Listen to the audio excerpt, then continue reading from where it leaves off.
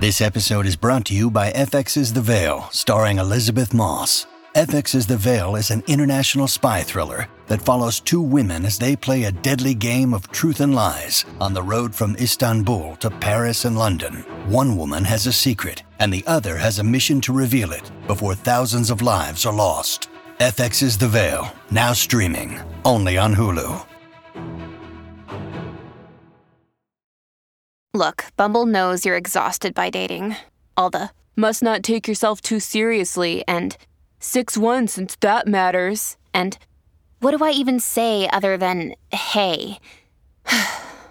Well, that's why they're introducing an all-new Bumble, with exciting features to make compatibility easier, starting the chat better, and dating safer. They've changed, so you don't have to. Download the new Bumble now. You are listening to an Irreverent podcast. Visit irreverent.fm for more content from our friends.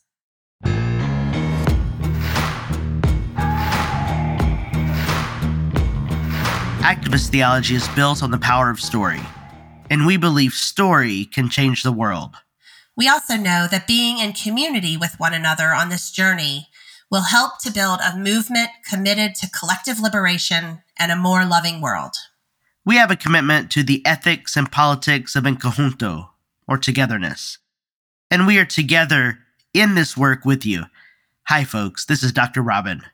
And this is Reverend Anna Galladay, and we are your hosts for the Activist Theology Podcast. It's time for all of us to get our hands dirty.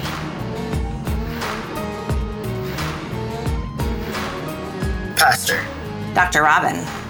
Happy Tuesday. Happy Tuesday. Happy Tuesday. So we were together not long ago. We were. Are you about to tell stories? I'm not going to tell that story because we've not announced anything about that. We're going to make a coordinated post. Yeah. But we were recently together, and I found out that I get to come back to Chattanooga with the Mosaic Fellowship. I'm so excited. And I'm thinking about coming early. Yes. And hanging out. Yeah, I'd love that. And then maybe staying later. Yes, I would love that. I also, one of the things you don't know because you've been busy today and we haven't talked, I am, my guest room as of this evening is being occupied by someone who is leaving a dangerous situation in their own home for a few days. They may be here for a few days. They may be here for a month. I don't know. Right. But if that room is open, it's all yours. Well, okay. I could stay with Shannon and Claire. Right. Yes. Because I'll have my car. Right. And we can still see each other. Okay. But my point is, yes. I was thinking about coming to Chattanooga before and staying after so I could hang out in Chattanooga a little bit. Because I love Chattanooga. Okay. I love Chattanooga too. I'm glad that you love it. I love that I get to see you when you come to town too. So if Southwest flew out of Chattanooga, I'd probably move. I know. But you and that. You can start your appeal to Southwest Airlines. Okay, I will. I'll get that petition going. I'm sure there's a lot of other people in this city that would like Southwest to fly out of here too. But for now, we have what feels like every other major carrier except that one. So Right. So what else is going on in your world? Anything exciting? Well, my Duke class, today was the end of my Duke class. So I did a hybrid. I taught in the hybrid schedule. So I did a week of Monday through Friday and then like 8 or 10 Tuesdays following that week. And so like that ended and I feel really good about that ending because my schedule was too much. Yeah. But today, because I have this book coming out. I was going to say, like, something happens in like 14 days. Yeah. 14 days. Well, it's already happening because people already have their book. I know. Some people are already getting it. But the official launch of Body Becoming is on March 29th. Yeah. And do you see it in the background? Aaron put up my book. I do. Yeah, I love it. Are you going to put one up in your cubby? I can if you want me to. Yeah, sure. I liked it when you had Activist Theology up there. Okay. I'll put it up. Great. Can I just turn it to my portion that I wrote? Of course. Then they won't be able to see the cover. Speaking speaking of, I read your vignette for the audiobook. You did. And I started the day, it was the last day that I was recording, and I started the day with you. And so you were very present with me as I finished reading the book. And yeah, I mean, we've come a long way. We have. Well, I will tell you that before you hopped on the recording, the guest we have joining us today asked how you and I came to be doing this work together.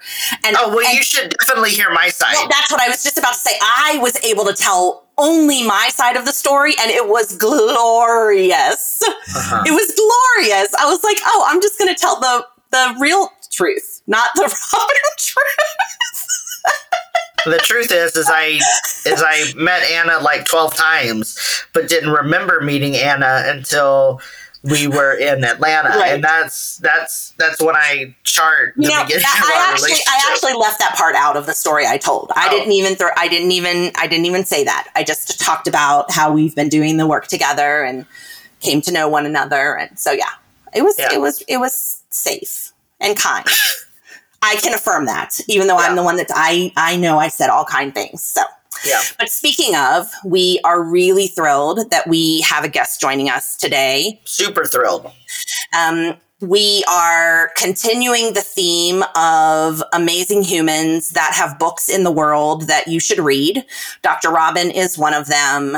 Our guest today is Angela Yarber, and she also has a book that you should read. We're going to talk a bit about her book, Queering the American Dream.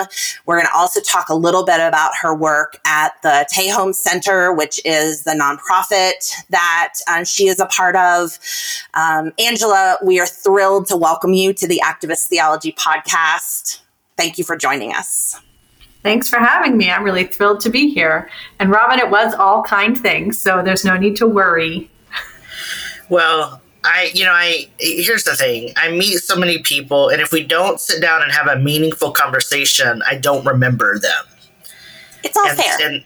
And that was the case with Anna until we had a meaningful connection. Mm-hmm. I didn't remember her. It's okay. Well, Angela, I would love for you to fill in the gaps on that very brief introduction that I gave our listeners. Tell us a little bit about yourself. Tell us a little bit about how you have come into this work, why the work is important to you. Just give our listeners an understanding of who you are and what you do in the world.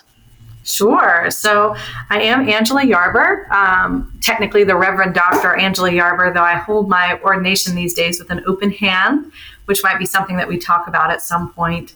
And I'm an author, an artist, and the executive director of the Tehom Center, which is a nonprofit teaching about revolutionary women through art, writing, retreats, and academic courses. And I'm the one who kind of heads up and leads all of those things. We have a board and we have people that we work with, but I'm the kind of main person there.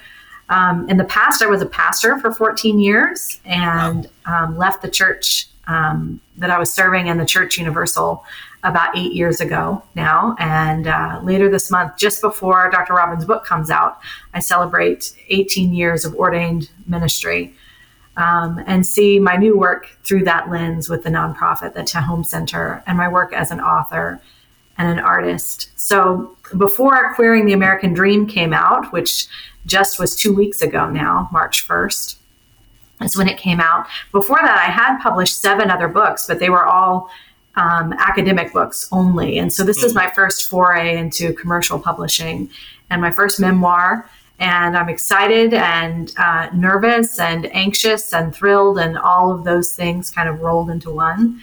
And I'm delighted that you have me here talking about it. I guess one other thing to add is I am a working artist. That's artist and author are the two main things that I do.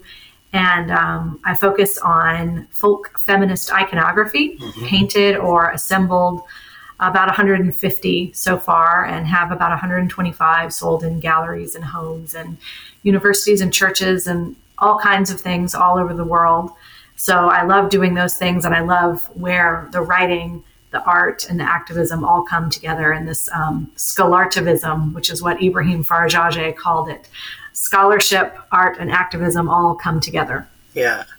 So So I'm thrilled to talk about that with you all. Yeah, I mean, so I'm just thinking back to when I first met you, which was in the East Bay, and we went to lunch or dinner. We shared a meal with Wendy. Yes. Wendy's one of my dearest friends, and she's on the board of the nonprofit. Yeah, and I also love Wendy. And I think you were there doing some sort of installation or workshop in Berkeley or Oakland.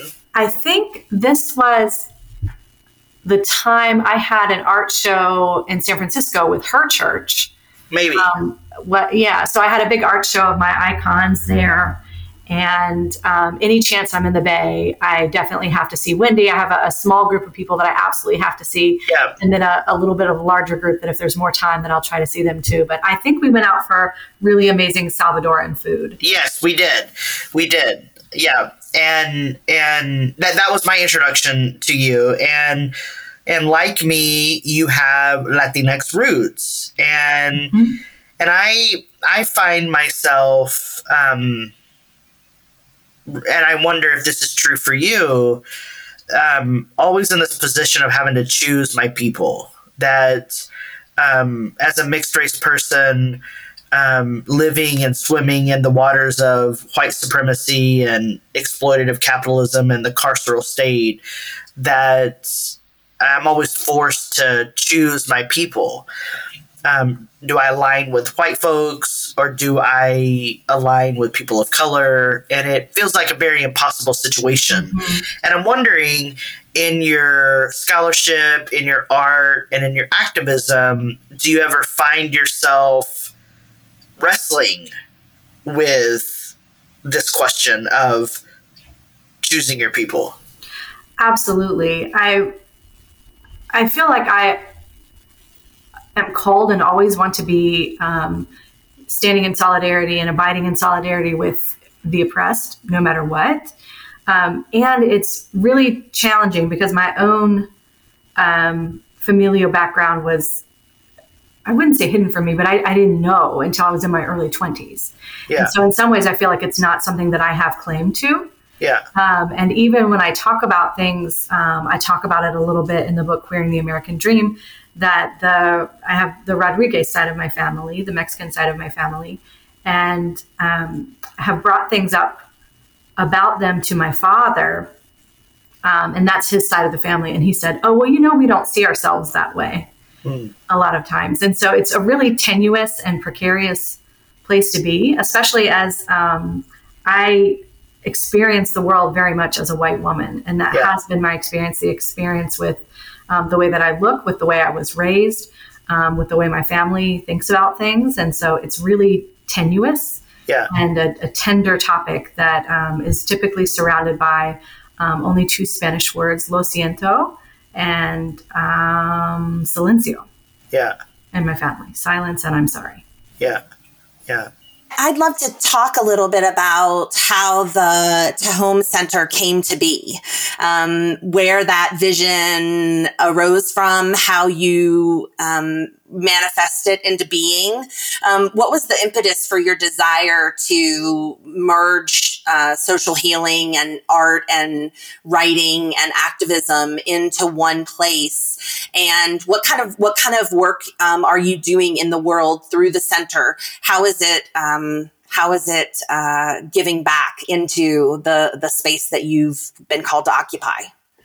Yeah, thank you for that. I've been doing this work for well over a decade of painting folk feminist iconography, of doing the writing and the scholarship and the activism. And in my mind, they were all very intricately connected. But I realized that for most people, when they think about someone who's a painter and a writer and doing activism work and has, toes in the academy, that seems like four very disparate things. But for me, they're very interconnected in a Hindu Sarasvati kind of way. So I started doing this work well over a decade ago. The roots are even older than that on when the ideas started brimming within me. But then we became an official nonprofit in 2017 as the Holy Women Icons Project. And that's what it was called for a while. That's another book of mine, Holy Women Icons. And that's what I call the folk feminist iconography that I painted. But over a couple of years of doing that, especially when I started offering more courses and leading more retreats, I realized that we were more than a project, that we were becoming a center. And even since we've moved from our original location of our intersectionally eco-feminist retreat center on Hawaii Island, that's still more of who we are, center than project. So we shifted our name to the Te Home Center. Part of that was purely practical because Holy Women Icons Project is long and it's a mouthful, and people always reverse some of the words or sometimes make some different parts plural. And so it makes it difficult to find. And I also realized that, especially as I moved away from a theology and toward a philosophy, that word holy and the word woman, along with the word project, so almost every, that they all needed a really long footnote that went alongside of them. And so instead we picked a really obscure Hebrew word, tehom, which means deep or depths. And it's the word used in the Genesis creation narrative. And a bit about why we chose that is that tehom is this word for deep or depths. Out of the depths, God creates. And it's a feminine word.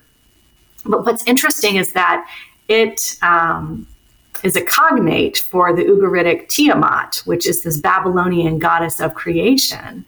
And in that creation myth, she creates because of this violent, Mhulu is the name of it, this violent wind that creates creation from her that's masculine. But in the Hebrew narrative, it's from Ruach, which is this Hebrew word for spirit, which is also feminine. And so to me, it's super queer and super feminists that you have this these two like feminine beings that create the world. And that's kind of hidden in the Judeo-Christian narrative in ways that are otherwise lifted up and lauded to exclude queer people, to place dominion over women where men are the ones in power. And yet here is the true story. And so I thought that really captures the essence of some of the work that we do, whether it's representation and painting revolutionary women from history and mythology, whether it is telling those stories in more depth through our writing, whether it's through the retreats that are anchored in that painting and writing, or the academic courses. And all of those, representation is a huge theme. And also I say that my role as a queer, cis, white woman is to shine an excavating light. And so I'm shining this excavating light through the lens of art, writing, retreats, and courses. And that's where we are.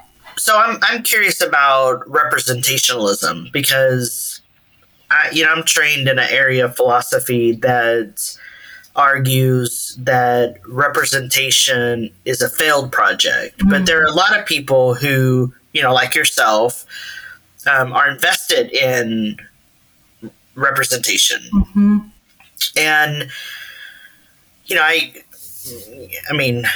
I read a bunch of continental philosophy, which is flawed inherently in lots of ways. But I'm really curious about, the proliferation of diversity, equity, and inclusion stuff, the proliferation of let's make sure we have Black and brown people on our boards. Yeah. How can we do representation well? Especially I'm thinking about people who listen to our podcast who are pastors and work in churches and who are desperately trying to do better, but, they have one Black friend and they're tokenizing, right. People of color. So how do we do representation well right now? I think that that's so hard. And that's a question that I come up against a lot as an artist, because here I am, like I said, as this cis, white, queer woman who has the privilege of higher education. And the bulk of who I paint and write about are women of color and or queer women of color on the whole. Right. And so a lot of times I've wondered, is that okay for me to do? And ultimately what I come down to is these are stories that deserve to be shouted from the rooftops by everyone. Yeah. Let me rewind. These are stories that deserve to be canonized in our history books, stained in glass, that every kid who knows about Martin Luther King Jr. in school should also know about Pauli Murray, for example. Not at the expense of MLK, for example. Right. But these are things that we need to know. And so the more people pointing in the direction of Pauli Murray, the better. I think, as long as we're doing our due diligence with regard to research and listening. And so it's my hope that if it's deep listening, thorough research, and humility, which all of that in Hawaii, when I was doing a lot of this, can be summed up in pono, which is translates loosely as intention, righteous intention. And I know that that's a precarious word to use in activist work, but I think that the nuances get lost in translation there. But if you have pono intent and you're truly honestly listening, then it's not just a matter of representation or tokenism, but it's about solidarity and abiding alongside. Yeah. Yeah. I'd love to know a little bit more about how the book came about. We're really excited to celebrate the about 2 weeks in the world of Queering the American Dream. You've already stated that this is your first memoir, and that all of your books up until this point have been academic-centric. What is it that brought you to, what is it that nudged you into the need for a memoir to be the next offering that you put into the world?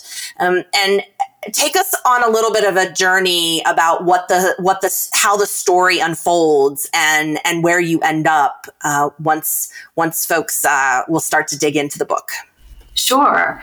I think I might start by responding with the end of your question and then work my way back. Yeah, perfect. And if I get lost along the way, just remind me if I get lost on my own words. But it's Queering the American Dream is one queer family who left it all and the revolutionary women who taught us how.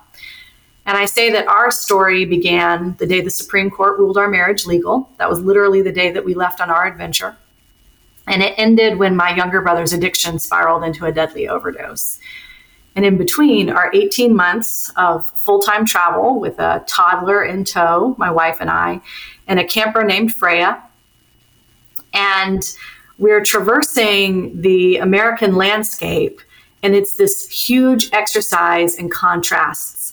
Because on the one hand, we have these jaw-dropping landscapes that just words fall short of describing the absolute sheer beauty of this country that I get to call home geographically. But that is juxtaposed alongside the policies and politicians and people whose legislation routinely fails marginalized people. And so to hold those two realities at once, and then in between to have kind of like the American people, whatever that means, as this like oscillating between the extreme beauty and the sheer heartbreak is what we experienced for those 18 months.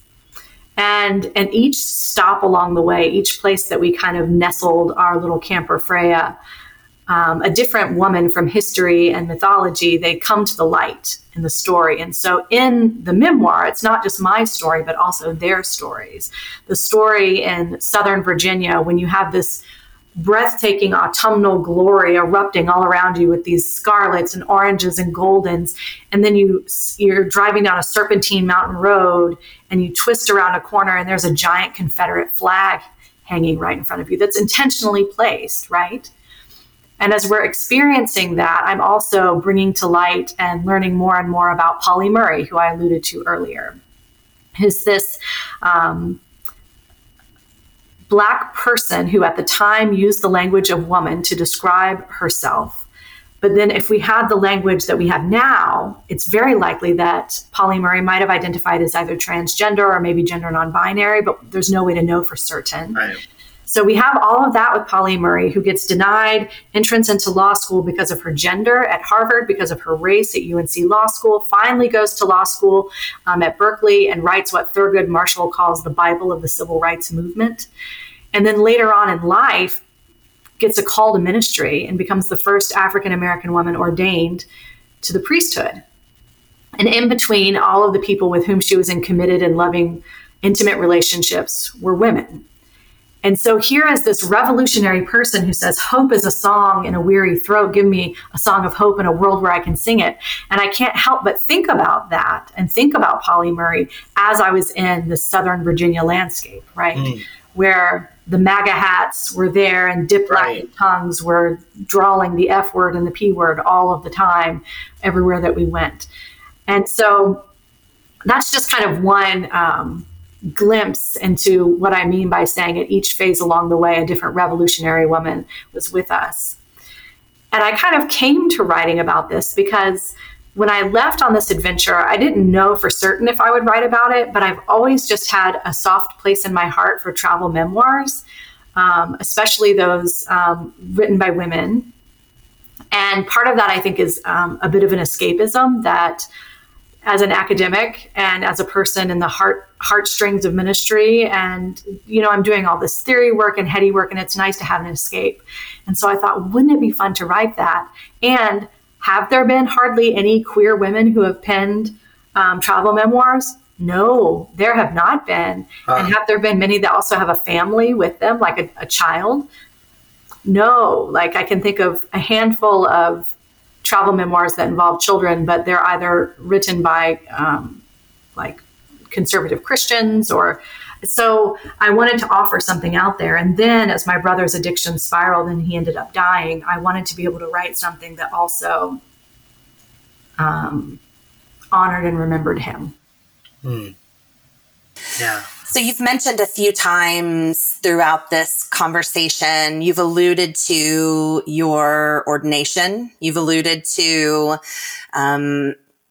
aspects of what I feel like I could call your faith, and or what has evolved into a new praxis of belief for you. How did your time in the ministry and then your time outside, intentionally away from it, influence the way that you write and the way that you paint in these current days? That's an interesting way to ask that question. I haven't thought about it in exactly those terms. I will say that it's highly influenced the way that I paint because I do iconography, but I definitely give it a folk feminist twist. And so it looks different and I would hope more accessible than traditional iconography. So that's a big part of it. And then I would say in my writing that especially the liturgical seasons and experiencing kind of the church year is something that is so ingrained in my bones now that it's hard to move away from. And I don't know if I necessarily even want to move away from it. There's something about the rhythm of it and the ritual of it that's really powerful. Yeah, so I would say in those ways, it's definitely informed my painting and writing. And are you finding that I don't know if this question is going to be, it would be very hard for me, which is why I'm paused when I say it. Are you finding that you feel more creative post church life than you did in the midst of church life? And honestly, I think that's a question that I'm asking myself also because I'm post ministry and I'm also an artist like you. So maybe I'm just asking the question so I myself, once I go on mute, can say, yes, I absolutely feel more creative post ministry life. But I'm going to mute myself and then I'm going to let you answer the question. The short answer is yes. And then to elaborate a bit, I feel more creative, I feel more liberated, and I feel more holy or sacred, that myself is more holy and worthwhile than it did in the confines of church. I think church can do and be a lot of wonderful things, and that's why I haven't run away screaming. I still do, this coming Monday, I'm preaching at a Interfaith Pride service. So I still am there and still doing some things, but very hesitantly. And I'm very particular about what communities that I choose to go into just to protect myself and have my own boundaries. But definitely I feel more free. And I came from a very free church tradition too. And so I had a lot of freedom when I was there, believe it or not. But since I've been outside the garden's walls, is how I call it, since I followed Lilith out of the garden, I have felt much more free. Can you talk a little bit about what it means for you to hold your ordination with open hands? Yes, definitely. So I have not had my ordination revoked. I have toyed with the idea of renouncing my ordination, but I haven't. And the reason for that is this. Even though I no longer ascribe to theism or a theology that's surrounded with God, so theist, theos is the Greek word for God. I no longer abide by that in my own personal spirituality. And so I say that I am a strategic theist. And I say that in the same way that a lot of feminists who are either post-structuralist or constructivist feminists will sometimes say that they're strategic essentialists. Right. So for listeners, that would be essentialist. Feminists were some of the kind of first wave feminism, who lifted up and said that there's a certain essence, hence the word essentialism, to what it means to be woman. Right. And the constructivists would say, no, actually gender is a construct. And so there is no essence that makes man or woman. And so I would abide with the constructivists there. But on occasion, constructivists would use the language of essentialism. They would be strategic essentialists in order to get political gain for women. And so I say, when it comes to using the language of theology or the language of God, that I use that strategically. And the reason for that is that when a queer young person comes to me and they've been disowned by their family and told that they are destined for hell, it is not helpful for me to look at that person in the eye and say, well, God is a socio-historical construct. Like that's not a generative, helpful thing to do. Right. But for me to take that person's hand in mine and pray on their behalf, because that's what they're asking me to do, and thank God for creating them in God's own image, and to say that God is weeping alongside of them because their parents cannot see the fullness of who they are, that's what I'm going to do. And I will say that I had a number of years where I felt that doing that was hypocritical for me because of my own lack of belief. But the more I've thought about it, I've never embraced the term atheism because that's too strong for me, and never embraced the term agnostic because that seems too apathetic. And so I use strategic theism to say, I could be wrong here. This is where I am personally. Where I am personally might change eventually, but because I am ordained, and because no one has taken that ordination away from me yet, though I do hold it with an open hand, I'm going to continue to do this work, because how many other queer women out there do you see doing it? And actually, I know that you two would be like, actually a whole lot, because this is the work that we do. But for your average person walking down the street, that's not who they're going to think of. Not a woman at all, and definitely not a queer woman. And so I'm going to continue to hold my ordination with an open hand. And until my ordination council calls a committee and asks me to revoke it or take it away from me, then I'm not going to. Yeah. I love that. I love that. Do you find that, so I have a very strong sense within myself of the way that the arts, and that is, multifaceted, the arts, everything from dance to poetry to fine arts to, any kind of creative outlet, has the capability to be intentionally subversive and move in the world in a way that affirms our seeking liberation for all. I'd love to know about your experiences with that kind of subversive art, the way that you are seeing art and creativity being used to subvert heteronormativity and the patriarchy and all of the facets of the world that is complicated for us. Are there other people in the world that you are excited to watch what they're doing? Are there projects that you have coming down the pike that we should know about? What does subversive art look like for you right now? And how would you encourage the people that listen to this podcast to get their hands dirty in that way of liberation? Ooh, that's a lot of beautiful questions all rolled into one there. And just pick whichever ones you want. Sure. I would say that an artist that I love to watch that truly embodies the subversiveness of art is Harmonio Rosales. And I think in particular of, the Sistine Chapel, where both God and Adam are Black women. And she has received a lot of flack for that. But she's a classical painter, something that I am most certainly not, but is so absurdly talented and uses that talent to do such subversive and amazing things that for many people, when they see that, they would say, oh, I've never even thought about the fact that God could be a woman, let alone a Black woman. And then you have someone like Christina Cleveland, whose book, God is a Black Woman, just came out. So someone who's doing the writing side of that and also looking at these Black Madonnas throughout history and saying, this isn't just some newfangled thing that we've just come up with, right?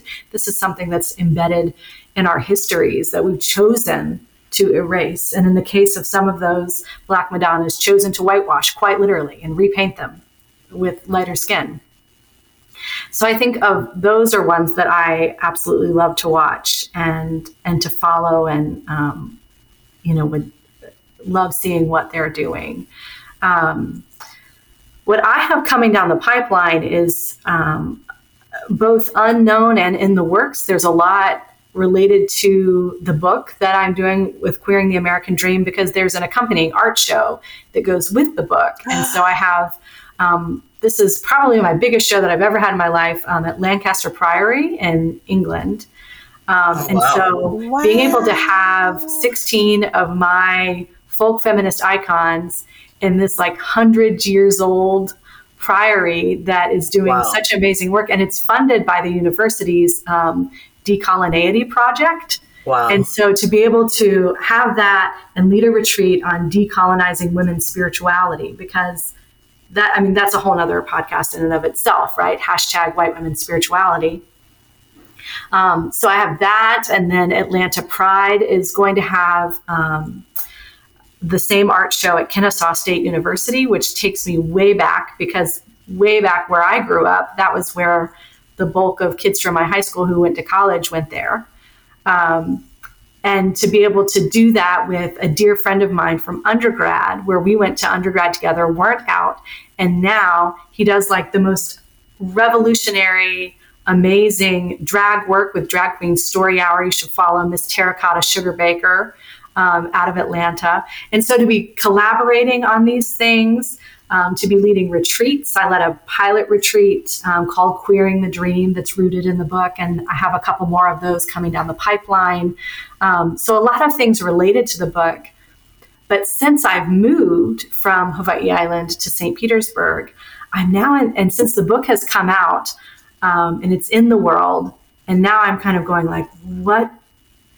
what's next? What do I do? What am I mean, of course, as you know, Robin, you've, published multiple books and you have one coming up, and all the marketing and publicity and all of that stuff. Outside of that, I'm finding myself asking, I have art projects that I want to work on. I have writing projects that I want to work on. I have funding that I need. Where do I find and do all of those things? So I'm in a little bit of a period of discernment right now amid all the projects related to the book that are coming out. Well, I hope I'm able to see you in real life at Atlanta Pride. I will be down there as well. So hopefully we'll have a chance to connect IRL. Am I going to be there at Atlanta Pride? Well, you can be there if you want to be there. Yeah. Is it when we're going to Decadence? No, that's New Orleans. Oh, you're talking about Atlanta. Sorry. Yeah. The event in Atlanta will be, it's through Atlanta Pride, but it's not during Pride. Oh, okay. Gotcha. Okay. November the 8th. Oh, okay. Perfect. And then I'll be doing some Pride things with St. Pete Pride, which is one of the largest in the entire country. Oh, so wow. I'll be doing some stuff there at the very end of June. So I'll be in the UK for most of June for the art show, and then zipping back just enough time to maybe have jet lag wear off, right, and be a part of St. Pete Pride here. So exciting. Cool. So exciting. Well, all of that sounds amazing. I am, Robin is a part of, I have a traveling art show as well. An organization that I founded several years ago called Faith Marks, which is based on the spirituality of tattoos. And every piece of photography captures the tattoo of a human and then tells their spiritual story that goes along with the ink that they have on their body. And Robin's body is in the show, and several other folks that you may know. And so anytime I hear someone talk about their art being able to hang somewhere and to really just kind of experience that and to watch the way that others experience it for the first time.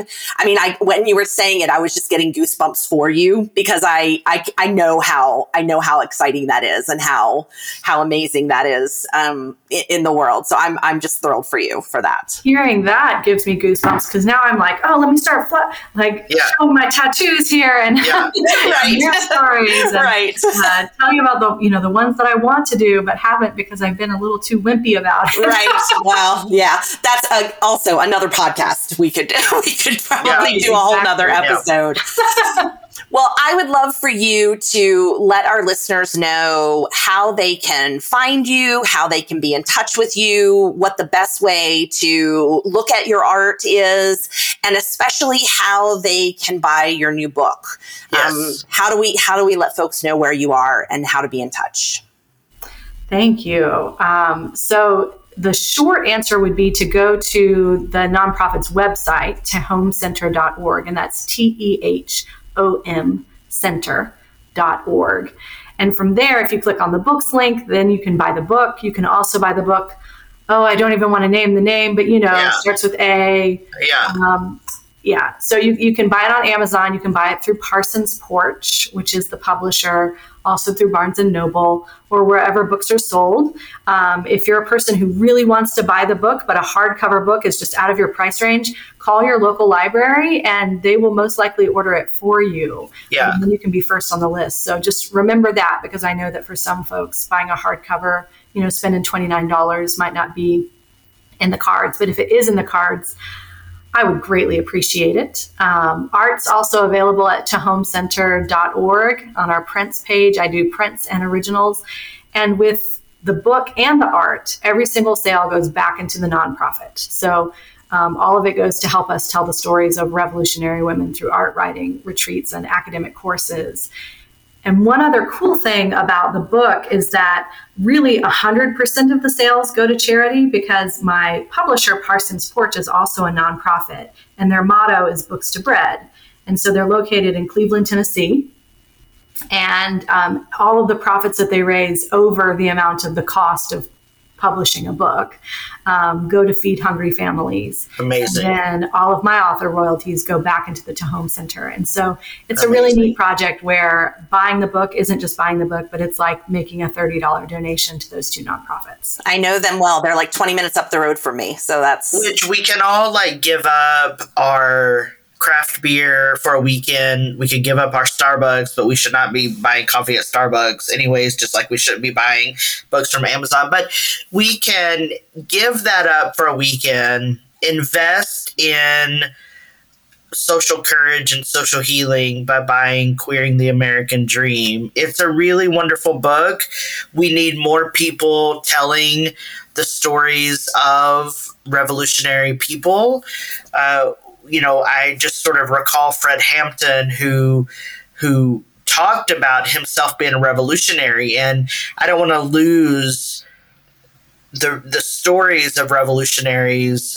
One being Angela, who is paving a path for theology, art, and scholarship to be accessible. I don't want to lose these stories, and so please consider giving up your eating out for a weekend and buy the book. It's a wonderful book.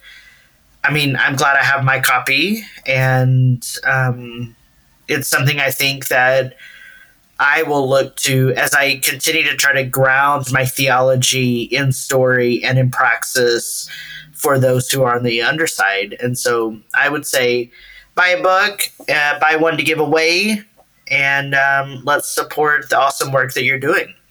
Thank you so much. I really appreciate that. Well, Angela, thank you so much for being on the Activist Theology podcast. We're grateful that you took some time out of your day to spend it with us. Friends, as a reminder, please do follow us at Activist Theology. Don't forget that Activist and Theology share a T. You can follow us at atporch.com. That'll help you join the app and the community that we are curating that is helping all of our folks connect the dots in liberation and social healing. One last plug, because Dr. Robin won't do it. Their book is available now.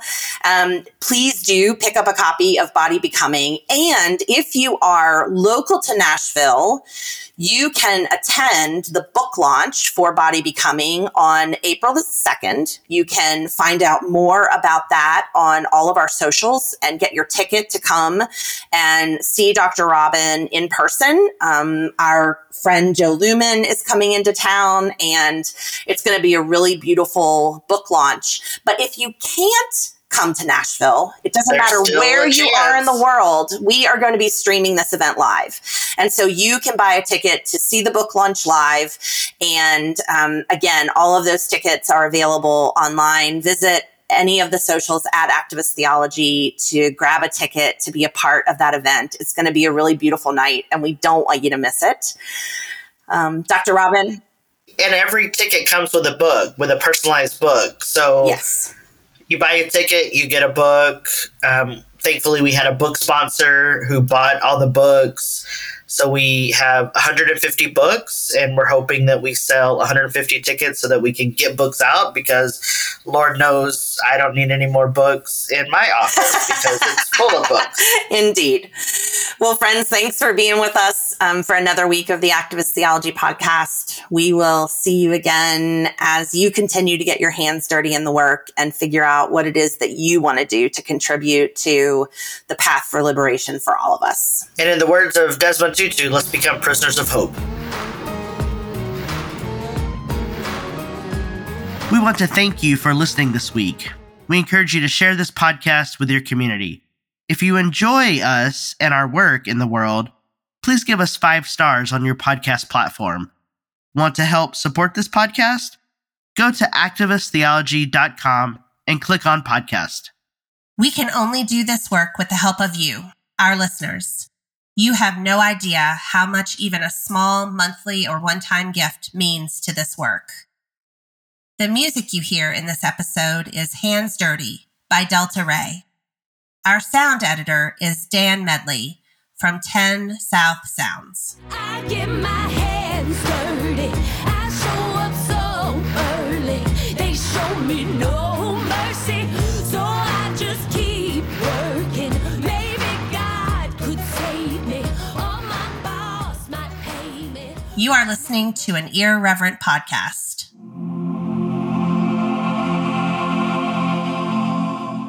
Visit irreverent.fm for more content from our friends.